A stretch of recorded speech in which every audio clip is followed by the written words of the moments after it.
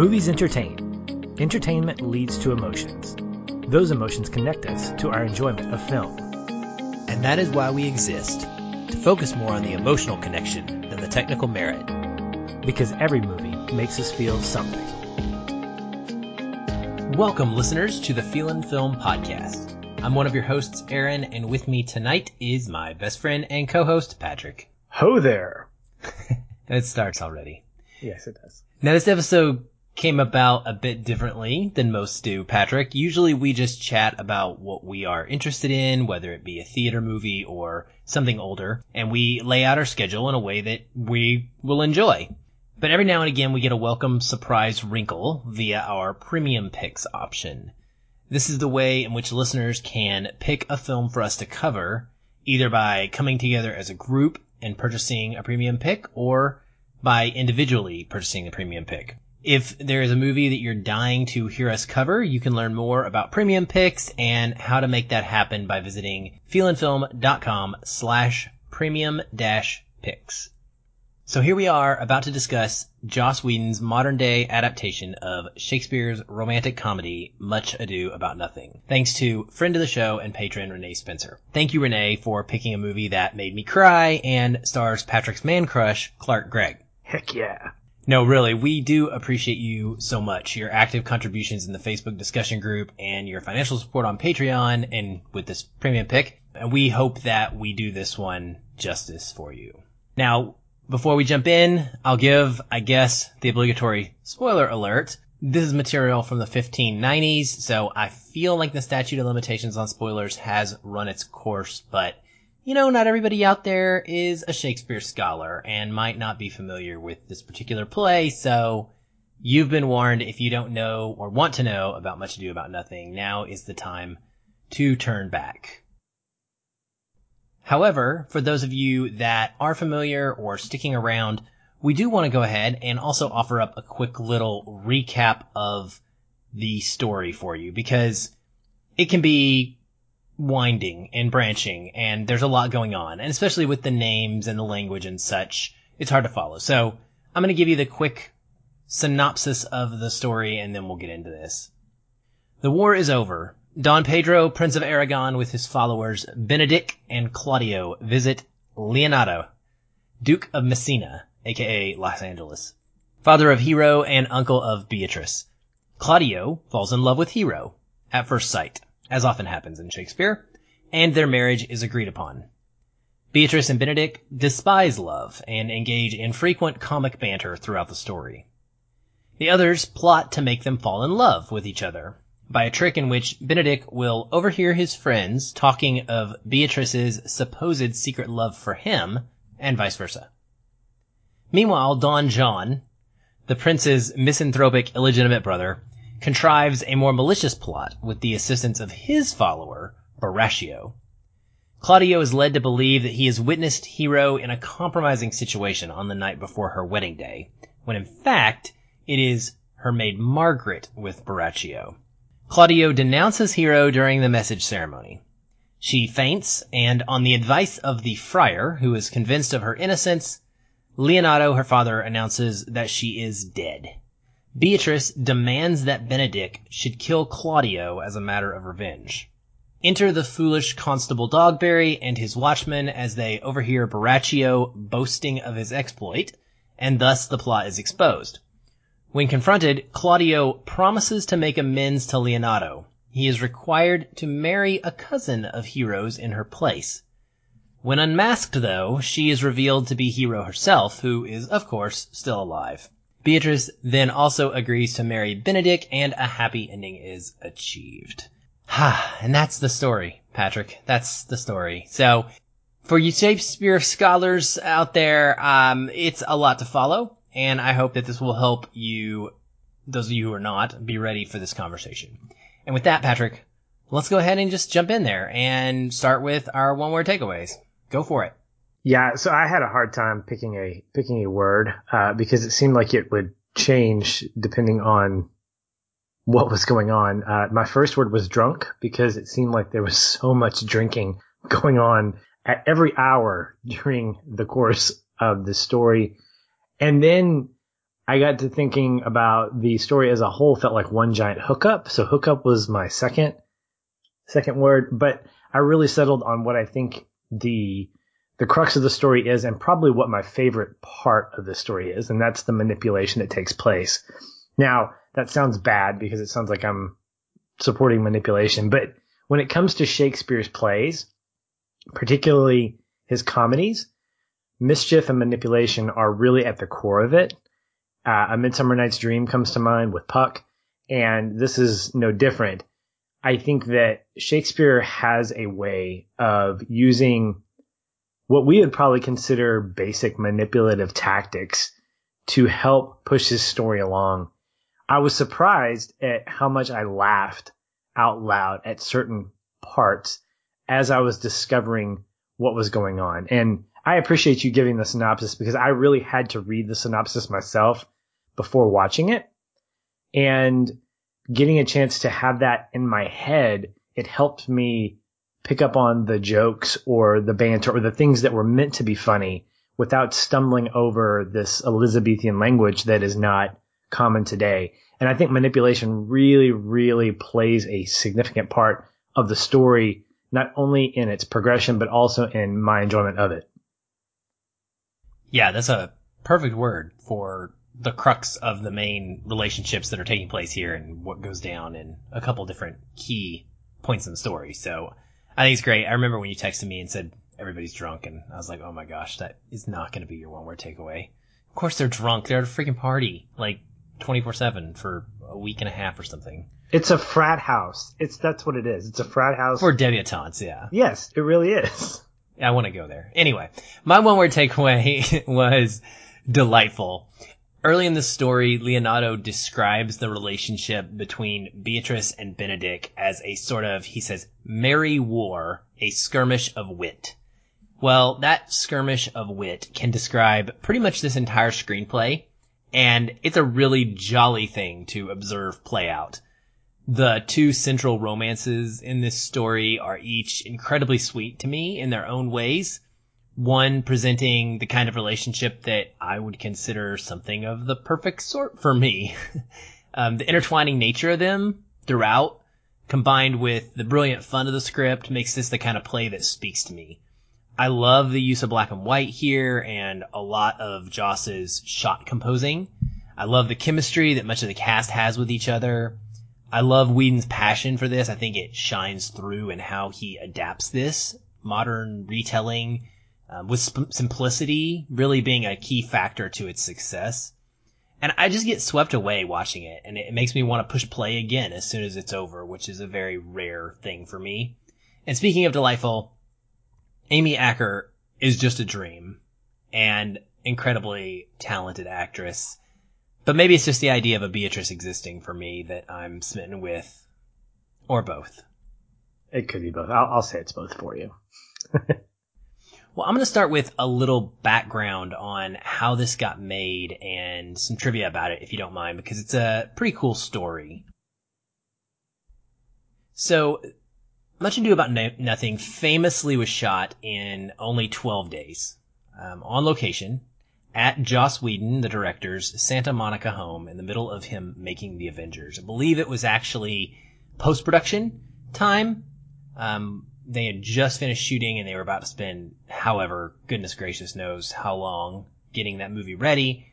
And he had actually made this written into his contract that he would have this gap in order to make this.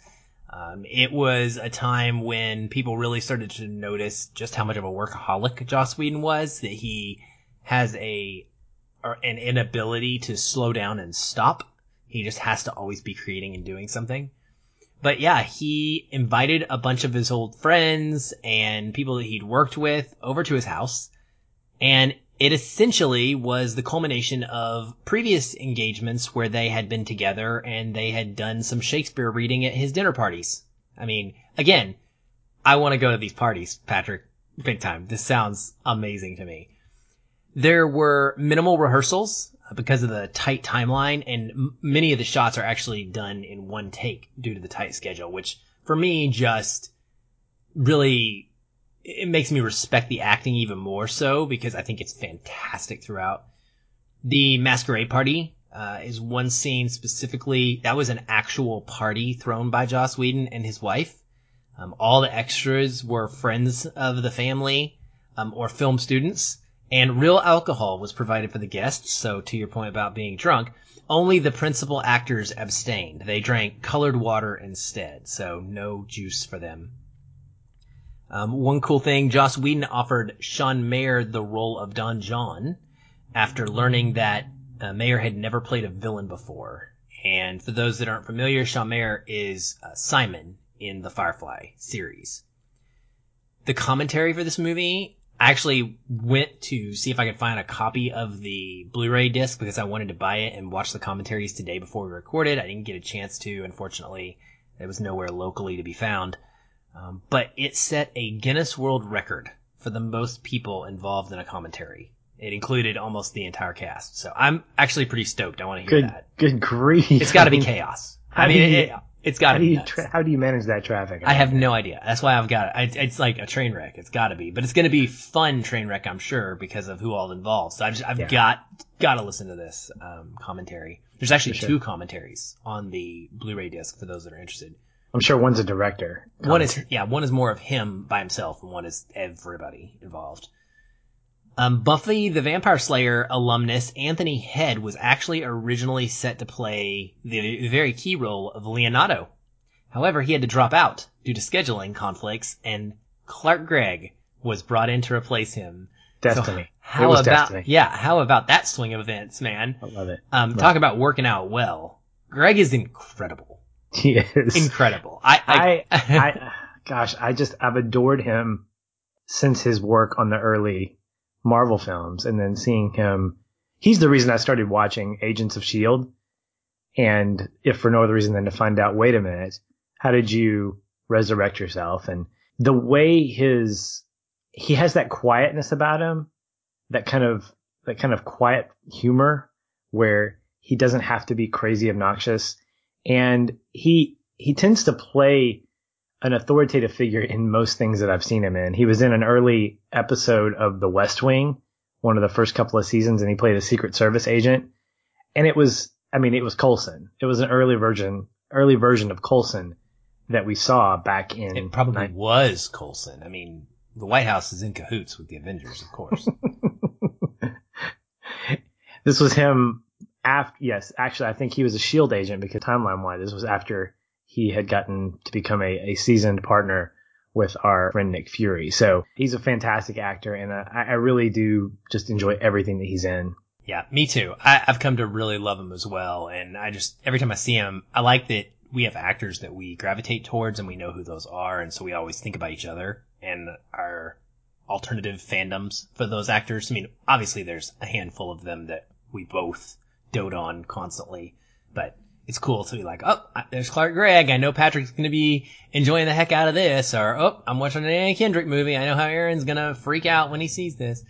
The last thing I want to note that is a cool little piece of trivia that people may not know is Joss Whedon did the music for this film. I had no idea that Joss Whedon had a musical background, but he wrote most of the lyrics, the score, all of it. Like, pretty incredible. Wouldn't surprise me if he sung some of these songs too, but I know that wasn't the case. You know, who knows? Maybe he did. He is a very talented man. He is. He is indeed. Well, he chose the modern setting of Los Angeles, and he also chose to film this in black and white. And I want to start by asking you, how did that affect your viewing experience? So as far as like the setting of this modern retelling, maybe as it compares to something like, say, a Romeo and Juliet, because it's very similar, like, not in tone, but in location. Well, I think once you strip down everything that makes a Shakespearean play to a 21st century audience, it really comes down to the words. This has always been the toughest thing about studying Shakespeare. And it's one of the things that I was reminded of when you were telling me, when you mentioned that this thing was only shot in 12 days and that there were very few rehearsals. As an actor, I would imagine it's difficult to learn a bunch of lines for a movie. When you elevate that to Elizabethan type language and create rhythm and create nuance in how you actually say these things, where it's not like you're just reciting poetic verbiage, I think what happens is, and what Joss did, was to elevate that language even further by giving us familiarity in a modern day setting. I was not distracted by the costumes. I wasn't distracted by this modern day setting. I actually kind of embraced it because I wanted to get used to the fact that, okay, it's modern Los Angeles, but what sticks out now is the language. And that was what I focused on, not just because it was different, but because of the fact that it didn't fit in a normal setting. And part of me thought, how interesting would it be to modernize this even further and create an essentially even more modern day setting, modern day version of Much Ado About Nothing. But then you'd actually lose the essence of what makes Shakespeare great, which is the way he wrote. That's who he was. Shakespeare was a writer, and he was a screenwriter, essentially what it was. He wrote screenplays, and he understood how to manipulate words and how to have conversations with his characters that was both entertaining, poetic, and meaningful. And I think when you strip out everything else that makes a Shakespearean play just that, and you're left with just the words, it really elevates the importance as well as the value and the enjoyment of that language. Again, I like the fact that we had that synopsis prior to that because I could focus on these little bits of dialogue that I can't remember a bit of because it's Shakespearean language, but I remember responding to certain conversations and certain sets of lines that it surprised me because I was like, oh, that's really funny, or wow, I can't believe she said that. And so I like that. I guess the short answer is I really enjoyed the choice that he made, not only to set it in modern day LA, but to film it in black and white. Because again, if you did it in color, I think you'd focus more on the setting than you would on the words. So by making it black and white, all that stuff got stripped away and we got to focus strictly on what was being said and the actors that portrayed that verbiage. Yeah, so I think that goes back to what I said in my one more takeaway about simplicity. It's stripped down, like you said, to the point where we can focus in on the language, and in this case, the acting, because we need that in this movie more than ever to understand what is happening in modern day, our translatable nature for these words that we don't completely understand, these phrases. Right. And when you watch these guys act, it's the nuances between the lines that elevate what's going on. Like Clark Gregg's character, Leonardo, there are things that he does with his face, and there are things that he does, like sometimes he makes these like weird noises with his mouth or just a facial expression here and there that reacts to something that, let's say, Beatrice is saying. You don't get that when you actually just read the play. There's no stage direction that says Leonardo will make a face. This is Clark Gregg interpreting Leonardo's character and reacting and responding accordingly. And that's where I think the acting combined with the writing really makes this thing work. Yeah, I completely agree. I love the setting. I love that it's shot in mostly natural light. I think it brings a lot of warmth to the story, works well with the black and white. There are so many just frameable moments in this movie for me, like scenes that I could just snapshot in high def and put on my computer background. The whole masquerade party sticks out. It's just so opulent. There's this backyard of a house, and there's trapeze artists and this gorgeous pool and Christmas lights around the trees. There's this moment when the wedding is about to happen. Well, I'm sorry, after the wedding has happened, and Hero has faked her death, and Claudio is taking this candlelight vigil down to, I guess, what is supposed to be her grave in her honor. It's a beautiful song that is playing over that is, it's called Heavily, and it features Jed Whedon, indeed, but it is like a modernized musical cue for that beautiful scene. It's not something you would see in an adaptation of this in like play form in modern, or not modern times, in medieval times or Shakespearean, time frame in the 16th century. So I completely agree. I love the setting. I was immediately comfortable with the film because of that, even when I didn't understand the language. Like you, I think that the first 15 to 20 minutes is really tough. That's why I texted you and said read the synopsis first, because I wish I had. I actually paused a little ways in and was like, I'm going to read this and remind myself. Because I've seen it before. I've seen an adaptation, but I didn't remember. But, at 15, 20 minutes in, you're trying to get to know all of these characters. There's all of this introduction going on. None of it makes perfect sense at the time, and you're adjusting to that language. And you almost have to mentally just make the decision that you're getting enough and roll with it. And one thing I love is what you pointed out, what we were talking about here, is that the mannerisms and the delivery of their lines make it so that you can follow along with the story and get the gist of what their intent is, even if you have no clue what is coming out of their mouth and you get lost in the dialogue. So here's something interesting I'd love to do is to watch this again on mute and see how the nonverbal cues work, understanding the synopsis of the story and seeing if the acting itself, apart from the dialogue, apart from the actual script, would give me a complete picture. I kind of feel like it would, because I'm looking at Dogberry, Nathan Fillion's character, and the way in which he reacts to his deputies, the way in which, like, I was even watching specifically the way in which he grabs his cup of coffee from the coffee pot, he pours it, and then he does something to stop, and then he puts the coffee back there. I'm watching these nonverbal things happen and how they enhance what's going on. And it got me curious, thinking, I wonder if I didn't hear the dialogue, much less understand it, would the story still make sense? And if it did, which I feel confident that it would, that speaks to the talent that Joss brought together with this cast of people. First of all, I've never seen this version of it before, so I'll confess that straight up. The last time I watched an adaptation of this was the 1993 one with Denzel Washington. Oh. There's a Denzel Washington version. There is? There is. The most well-known one is a Kenneth Branagh one, of course. That may be the same one. I'm not sure. I think it has Keanu Reeves in it. Okay. And it might have... Anyway. I don't know. We'll have to verify. Keanu Reeves is in everything right now, so maybe I'm just projecting. Yeah, sure. He's probably in this somewhere. Maybe in our podcast. Yeah. Whoa. But I think that I would have an issue with that version of it because everything else was trying to work together to tell that story.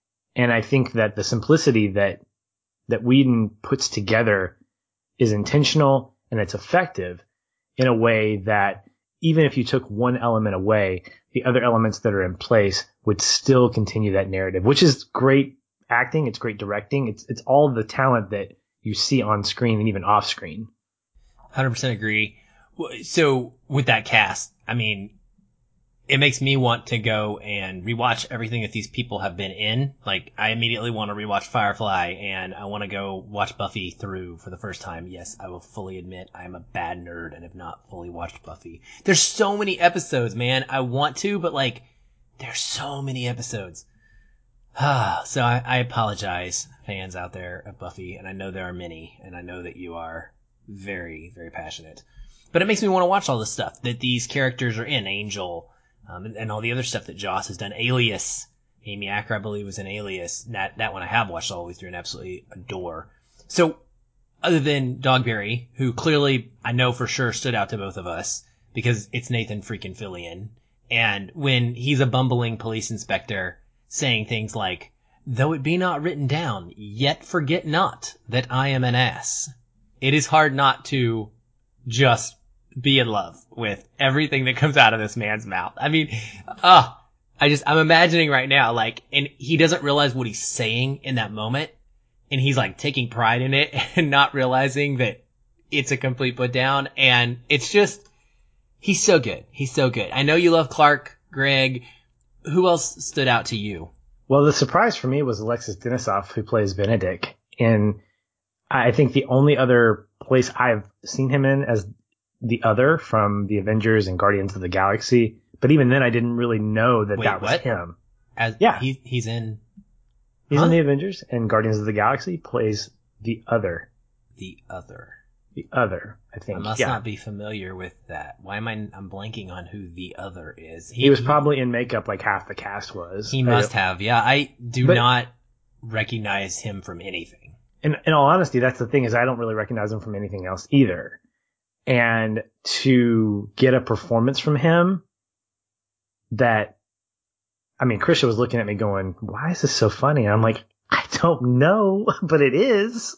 The way that he embraces that character of Benedict is so hysterical and so honest. Oh. And the chemistry that he and Amy Acker have and that relationship between Beatrice and Benedict, I mean, they sell that relationship. And I know that's what the story is. Like, it's got to be sold. And you want to be, I mean, we want to be kind of the cheeky critics, and we're like, that's the main story, but let me tell you who's really good. No, to me, that was the story right there. Beatrice and Benedict, I think their relationship anchored the entire narrative because of the fact that the good first half of the play, movie, whatever we're going to call it, was about them representing their angst towards one another and towards love, which made the manipulation that took place over the rest of the movie that much better. And then Benedict becomes sort of this, almost like a jester of sorts, because of the way in which he sees Beatrice and how that affects other people. Like at the wedding, his nonverbal cues were phenomenal. His little facial expressions towards the wedding party, towards Dom Pedro and Claudio, it just, I couldn't help but just continue to laugh at what he was doing. And I'm like, this is what Shakespeare is supposed to do for me in a comedy. I'm supposed to laugh at the people who are supposed to be funny, and I'm supposed to care about those who are being dramatic. And he did both. Yeah, he did. And there's multiple types of comedy, right? There's the Dogberry comedy, which is very aloof and specifically goofy. It's our modern day slapstick. And then there's Benedict comedy, which is built into the nature of his character and just the situations he gets himself into by trying to, like the moment he's trying to impress her, and he just, like, this cannot possibly have come from actual Shakespeare, but he just stops in the middle of the yard and gets on the ground and starts doing push-ups and various exercises. And the way he's looking at her and talking, I lose it. Like, even just imagining it right now, it's one of the funniest things I've seen all year. I just could not contain myself. And I was like, thinking, does that work? Like, if that works, maybe I need to put some of these on Instagram or something. I don't know what I'm doing wrong. Maybe that's it. Maybe I'm not doing push-ups in the yard for the woman that I am trying to woo. I think what makes it work is that you've got an actor like Denisov who is very charismatic, very strong, just very good looking.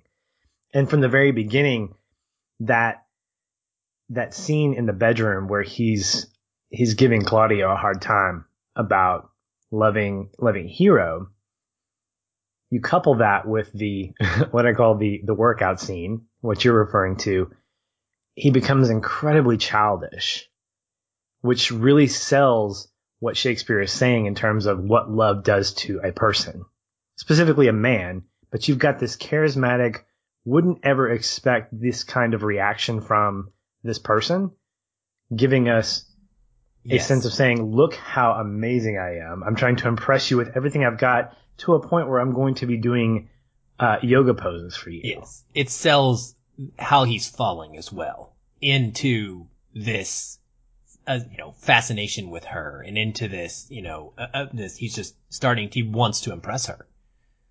And he can't really control himself. So I love that relationship. I mentioned earlier, Amy Acker, I just found her to be dreamy in this. I was not super familiar with her before. She's amazing.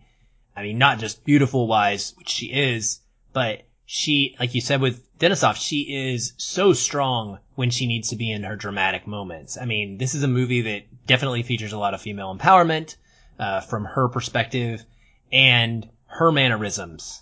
The way in which she delivers some of these lines is just like zing constantly.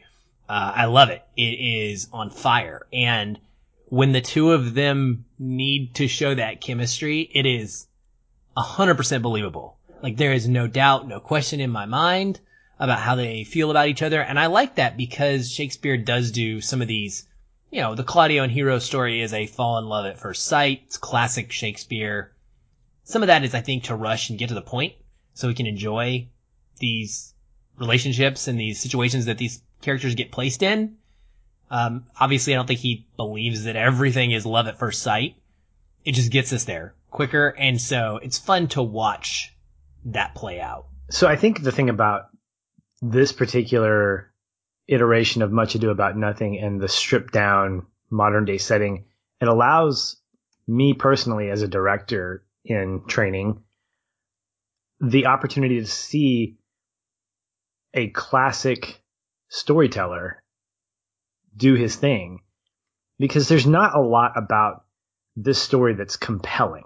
Like, there's no crazy twists. Everything feels like what you mentioned. It's a means to an end. Shakespeare may not believe in love at first sight, but it's a great little trope, and it leads to the conflict, which eventually leads to the resolution. And you have that in combination with Beatrice and Benedict's relationship as an overarching narrative that is indirectly affected by, but not necessarily completely tied into that one. And I think this is a great visual exercise in understanding how to craft a narrative, a basic narrative. And Shakespeare was great at it. I want to see more of these modern adaptations so that I can see those things more obviously.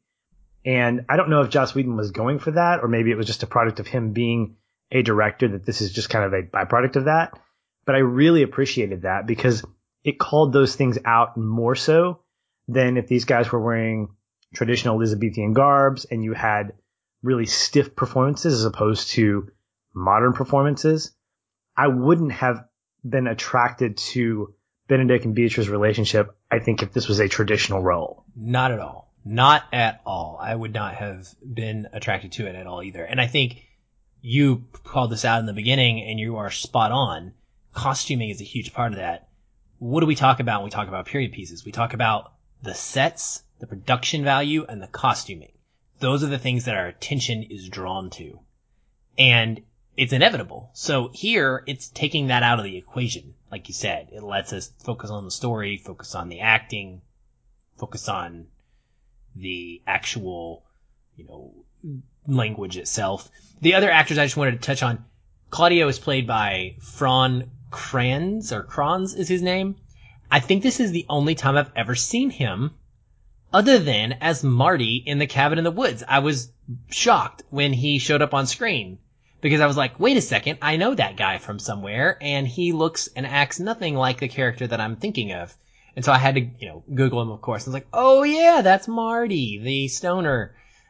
So I loved seeing the variance in range of the two characters they're like nothing alike, man. So completely different. Ashley Johnson is in this. She plays Margaret, the handmaid, much, much more known for her voice acting. She actually plays Ellie in The Last of Us. Don John, Sean Mayer, we mentioned earlier, Simon from Firefly. So I really enjoyed just walking through revisiting these characters and these actors and seeing them come together, thinking about it's this guy from Firefly and this person from Angel. And I would have never noticed that crossover before, but here I'm getting it in a Shakespeare kind of world. Well, being this is a romantic comedy and not a romantic tragedy, it is much different than something like Romeo and Juliet when it comes to the dramatic moments. You and I both obviously laughed throughout this one frequently, but there are definitely some of those dramatic moments that forward the plot and raise the stakes. Do you think that they were balanced well, the comedy and the drama? Do you think that they even need to be? And specifically, I think marriage is the big driving force here. And I wondered how you felt about the different approaches to marriage that we see presented via comedy and drama, both, in Beatrice, Benedick, and Claudio Hero. Well, when I think about Shakespearean plays, it's either a tragedy or a comedy. And the thing that characterizes those specifically is either people get married at the end in a comedy or people die. And you know that going in, so it wasn't unexpected. And while I didn't really attach myself to the resolution of, oh man, I'm glad these guys got together, I was really afraid that they wouldn't. Knowing that they would, even if I hadn't seen or read the play, I would know historically that there would be happy endings. When it comes to Shakespearean plays, because you know that, because you know the formula, you really want to pay more attention to and enjoy the journey to get there as opposed to the destination. And so for me, I thought it was really well balanced. I thought it was appropriate comedy when comedy needed to be done, and it was appropriate drama when drama needed to be articulated. There's a great moment, I believe, after Beatrice and Benedick share their love for one another, and it's after the marriage scene where Hero gets basically spat on and insulted, and they're sitting in that little, not breakfast nook, but in that windowsill, and Benedick says, I'll do anything for you. What can I do for you? And Beatrice says, take out Claudio, or, kill him. And he's like, wait, essentially, I can't do that. And she's like, then you don't love me. And we've heard that before. Yeah, in real life. Exactly. If you love me, you'll blah, blah, blah, blah, blah. We see it in biblical stories too. John the Baptist got his head cut off because of that. But so it's not necessarily new information or a wow, I didn't expect that, but it's the way it was packaged. And in that moment, I felt like that was a believable moment. I was connected to that, and I believed Beatrice's angst when she felt that way, and I believed Benedick's conflict when he felt that way. And eventually his decision to say, okay, I'll do it. So I didn't mind the kind of predictability of everything. I liked the way it was all packaged, and it made the experience of the movie a lot better because I enjoyed the journey as much as the destination. Yeah, I would agree wholeheartedly with all of that. I really kind of fell in love with Shakespearean comedies, I think, through the experience of watching this. It made me want to seek more of them out. Of course, I wish that I could seek them all out remade by Joss in this style, because that would be amazing, and I can't. But I just enjoyed the moments of comic banter. They worked for me. The romantic pronunciation, those worked for me better than the dramatic ones. Now, there are a couple of hard-hitting dramatic scenes, the big daddies, I would say, that worked out just fine and were great. But there is a little bit of stuff in there with Don John. I mean, he's not in it a lot, but there's a couple moments where he's in it and some kind of background moments and setup that happens that is a little more in the dramatic side, and that I was just like more likely to kind of check out. I guess I would say those less funny scenes or less romantic scenes were harder to follow without knowing the plot or understanding the language than the comedy, because it's easier to articulate the comedy and the romance in your mannerisms and your acting. Right. Like there's a great scene where Beatrice is overhearing the conversation with, see, this is where I'm going to mess up the names with Hero and maybe it's Conrad. I don't remember, but they're plotting just like Leonardo and those guys are for Benedick. She hears that Benedick is in love with her and she falls down the stairs. And I was like, oh my gosh, that's hysterical. I rarely laugh at physical comedy, but to see someone as elegant and as suave as Amy Acker fall down the stairs, I love that irony. I love the fact that we have someone who is so confident in who she is at the very mention that someone has feelings for her she completely turns into, a swooning person. I don't want to say girl because that's not cool, but to see her fall down the stairs was perfect. Right. Yeah. Because it was such a surprise for her, but at the same time it was like, oh, well, I need to know more. Yeah, I love when she runs and like slides into the little nook underneath the counter when she's trying to overhear what's going on as well. She does some great stuff like that throughout. But yeah, I like the comedy. I like the romance.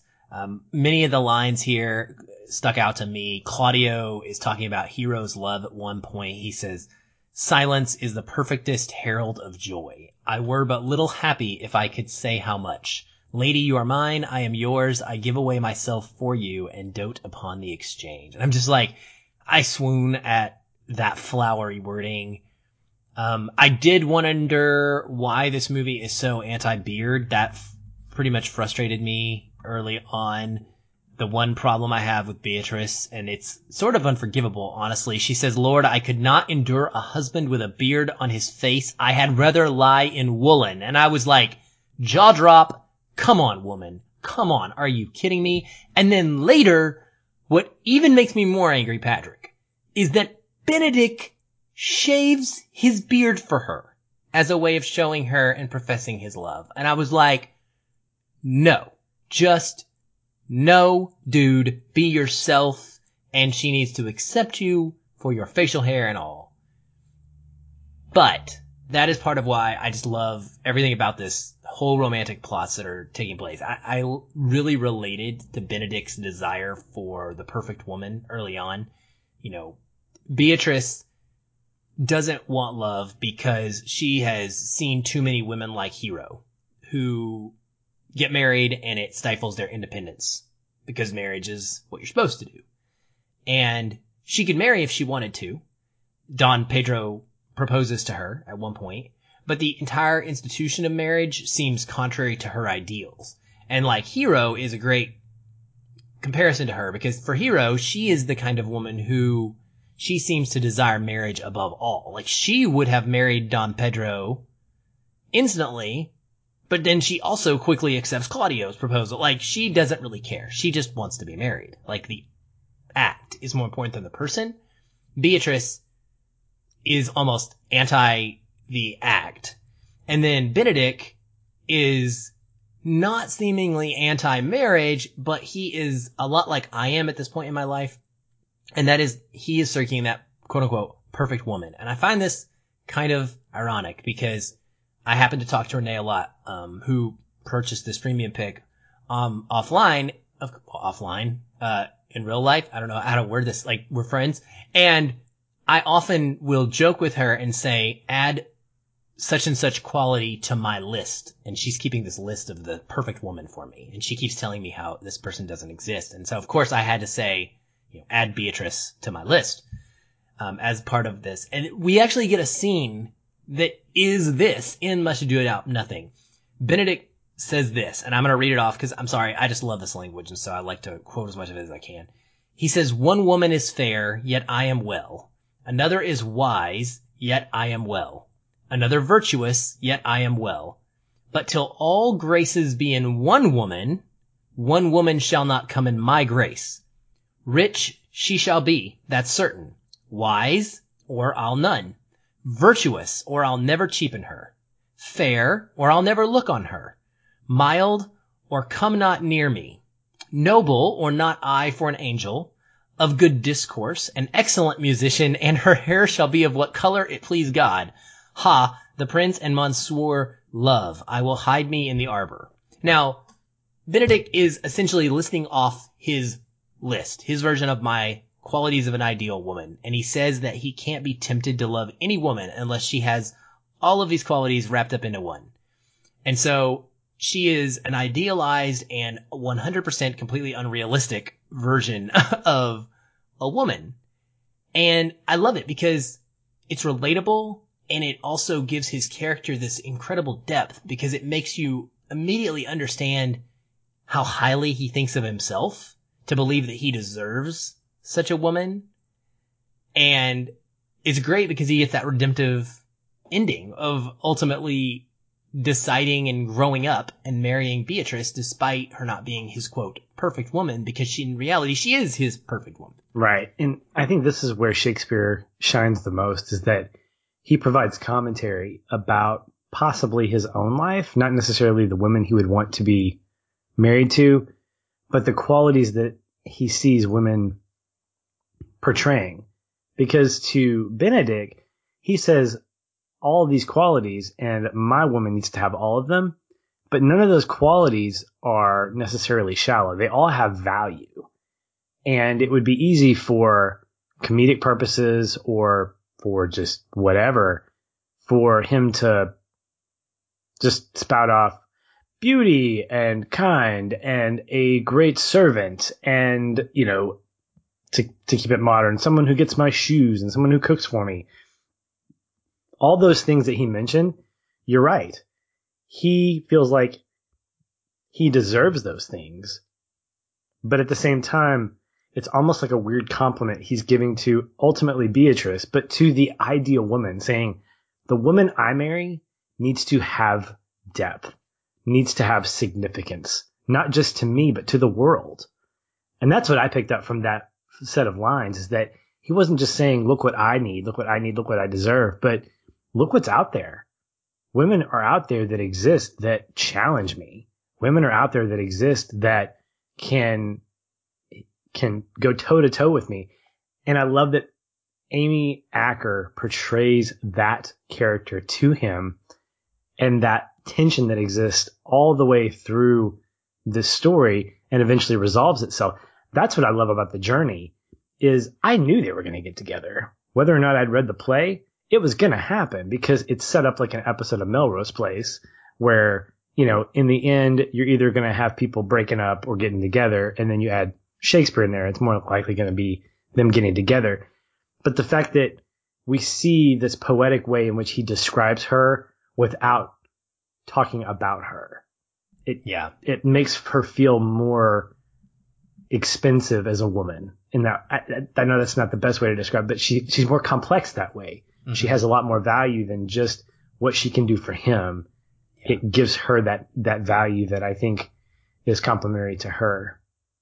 Yeah, same. That's exactly why I have the list. That's same, of course. Duh. You got it. I'm glad you figured that out. So that's what I'm here for. Everybody out there listening. Hint, hint. So how does this story depict the role of men and women for you? Gender seems to be a big focal point, and does it do anything that you would consider taboo for Shakespeare in the late 1500s? And also, if it does, how does that translate now in this modern day setting? My ignorance is going to shine right now because I don't know how Shakespeare saw women in his day, but I feel like this is very weird to have someone like Beatrice in his play. Now, having not read having not read his other plays in a long time, I can't be sure if there were other strong female leads and if this was consistent, or if Beatrice was an exception to the rule where Hero was the more common type of character. Nonetheless, I think that it's a very refreshing thing to see someone like Beatrice in a story like this that challenges a man, because at the very least what Shakespeare's doing is he is challenging traditional male and female roles. He's saying, here's what things look like, but here's what they can be, because the roles of men and women, while properly defined, may not necessarily be limited to just those things, that women can speak up when they need to, and they can defend, and men can soften themselves for the sake of someone else, whether it's for a woman or a friendship here and there. Like, for instance, I love Don Pedro and Claudio's relationship. I think it's a fantastic companionship relationship, a lot like David and Jonathan in Scripture, where you have two men that would fight for each other and that defend one another. Like as wrong as it was and as deceived as they were, I love that Don Pedro stood right by Claudio's side at that wedding and did not say a word and let Claudio do what he did because he believed in that.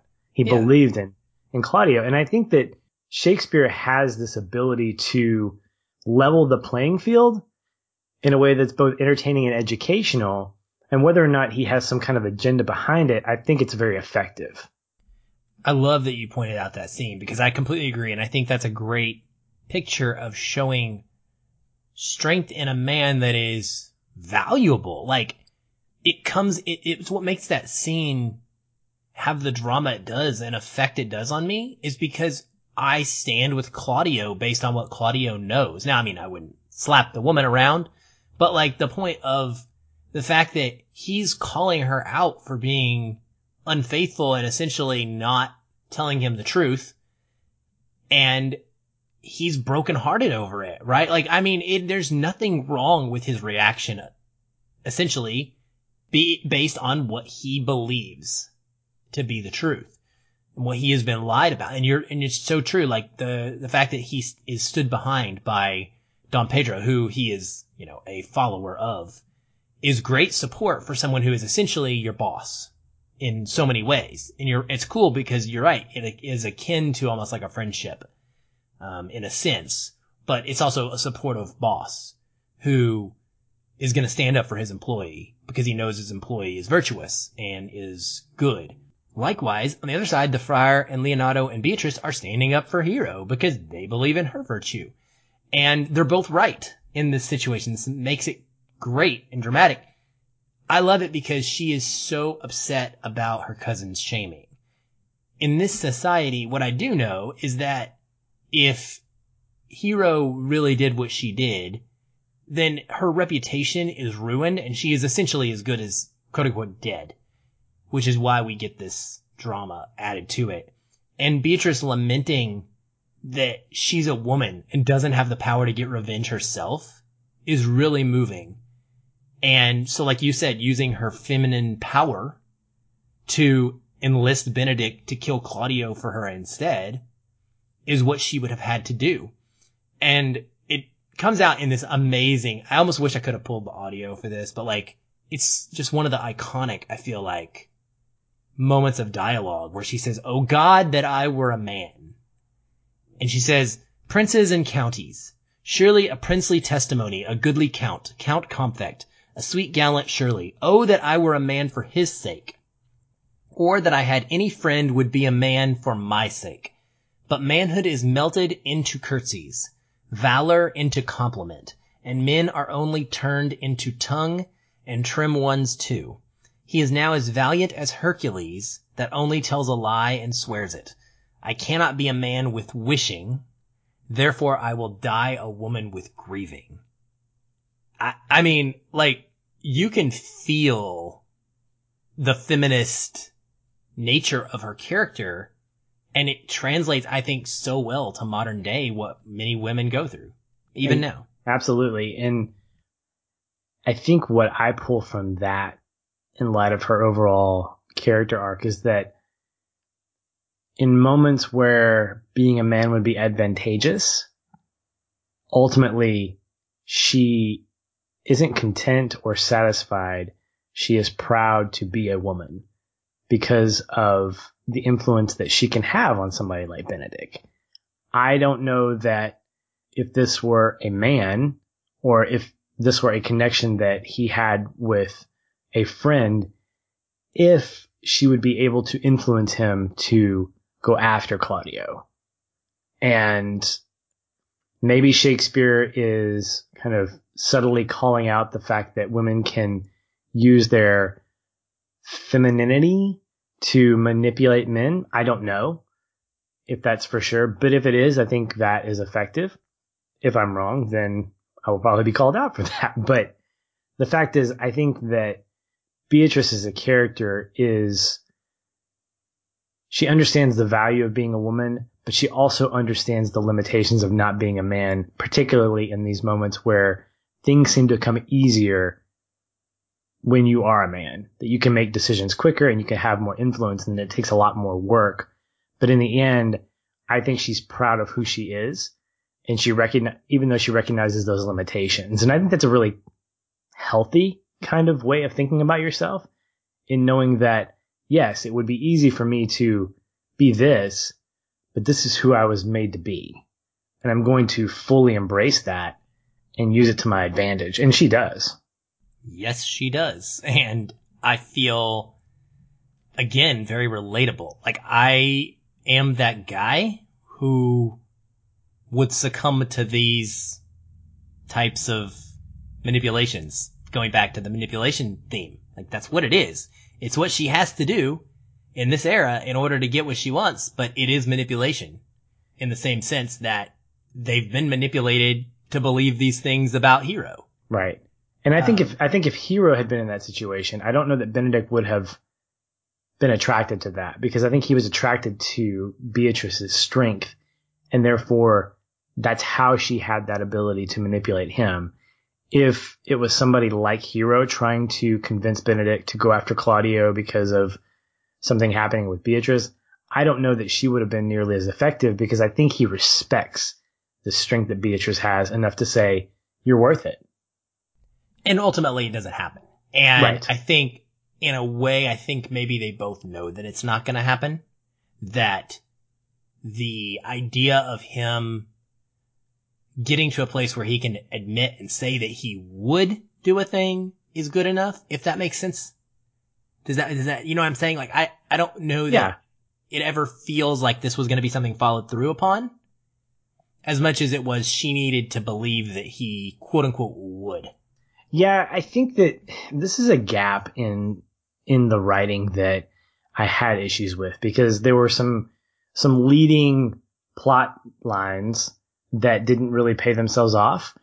And when you make a decision like that, and I don't know that I did or didn't think it was going to happen, I wasn't surprised that it didn't, because we only had about 10 minutes left in the story, and that would have complicated things, and we needed to get to a marriage. But at the same time, there wasn't enough there to make me think that it wasn't going to happen either. It was weird. It's along the lines of Don John, too. Krisha leaned over and she said, "What's his problem? Why is he doing that?" And I thought, did I miss something? Did I miss some important dialogue of what his motive was? Maybe I did, maybe I didn't, but I kind of had to piece together that I think he's kind of the bastard child and he's just jealous. And if that was all the information we got, I don't know that that was very strong. And so I think the same thing, this little small subplot, while I get why it was done to make a point in that one scene, it didn't seem to carry enough weight to say, oh, is it really going to happen? Man, I'm starting to fear for Claudio's life, because this could really complicate things. I didn't think it was going to get that complicated. Well, literally, those are the two things that are the only real negatives, or slight detractors for this movie for me.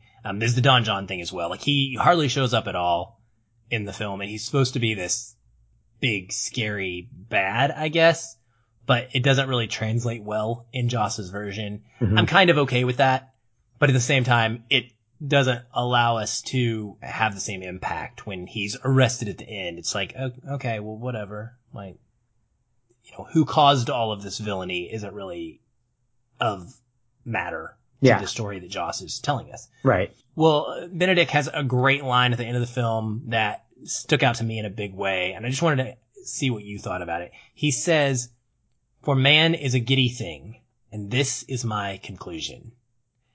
I wondered if you had any thoughts on what you thought that might mean, as far as, what does it mean to say that man is a giddy thing? I translated that to be mankind, not just a man or the male.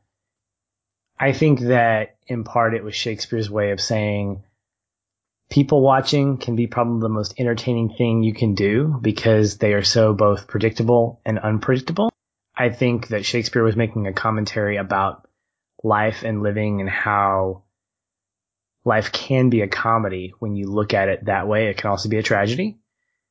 And in this way, I think it leaves us with a positive note by saying, look, life can be enjoyed, and you should be able to laugh at yourself. You should be able to laugh at your circumstances, at the very least, after the fact, as difficult or as complicated as they seem at the time, at some point you should be able to look back and go, wow, that was crazy, but I can laugh about it because in retrospect, it wasn't a big deal. And I think that this whole situation, this whole drama that played out, this whole soap opera, if you call it, is just that. It's Shakespeare's way of saying, let's have some fun with these characters.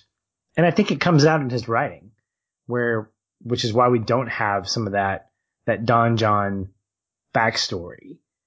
Because I think Joss translated this word for word. I don't think he discluded anything. The abridged version, yeah, he did. I think there's like one or two sentences that he altered very slightly, but otherwise it was, he was proud of the fact that it was a direct word for word adaptation. So if that's the case, what we have is Shakespeare playing with characters like a toy, like a set of toys. He's playing Barbie, he's playing G.I. Joe here.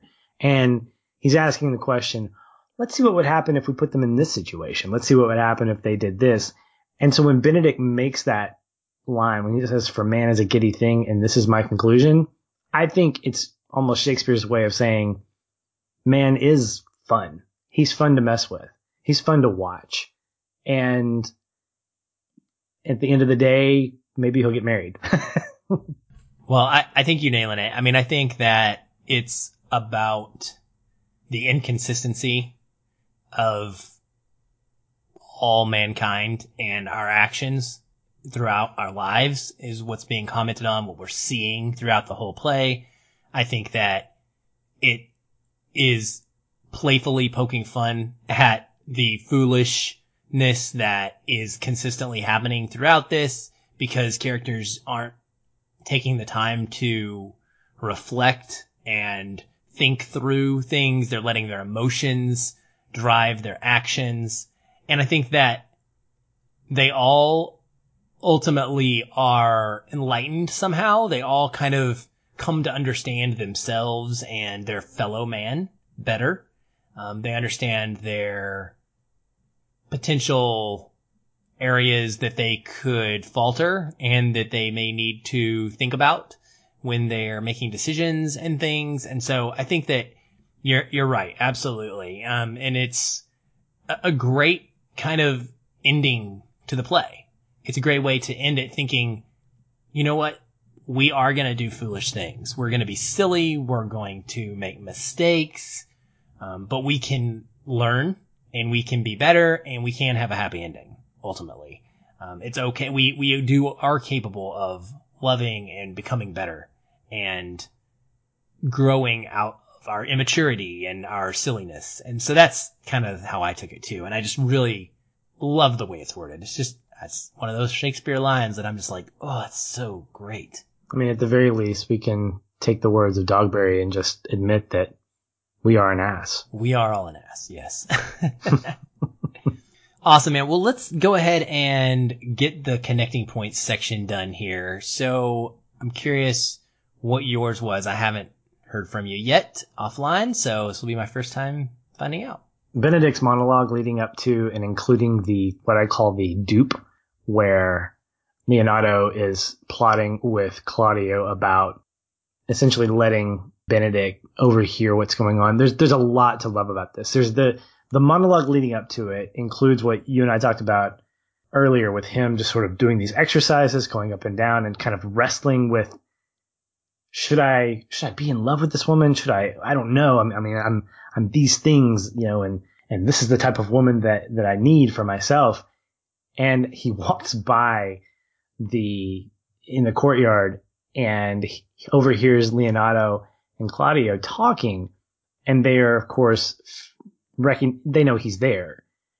Watching him react and dive back and forth out of sight and seeing his reaction, I think really plays up to what Shakespeare would say love does to a person. It just makes them an idiot. Ridiculous. Yes.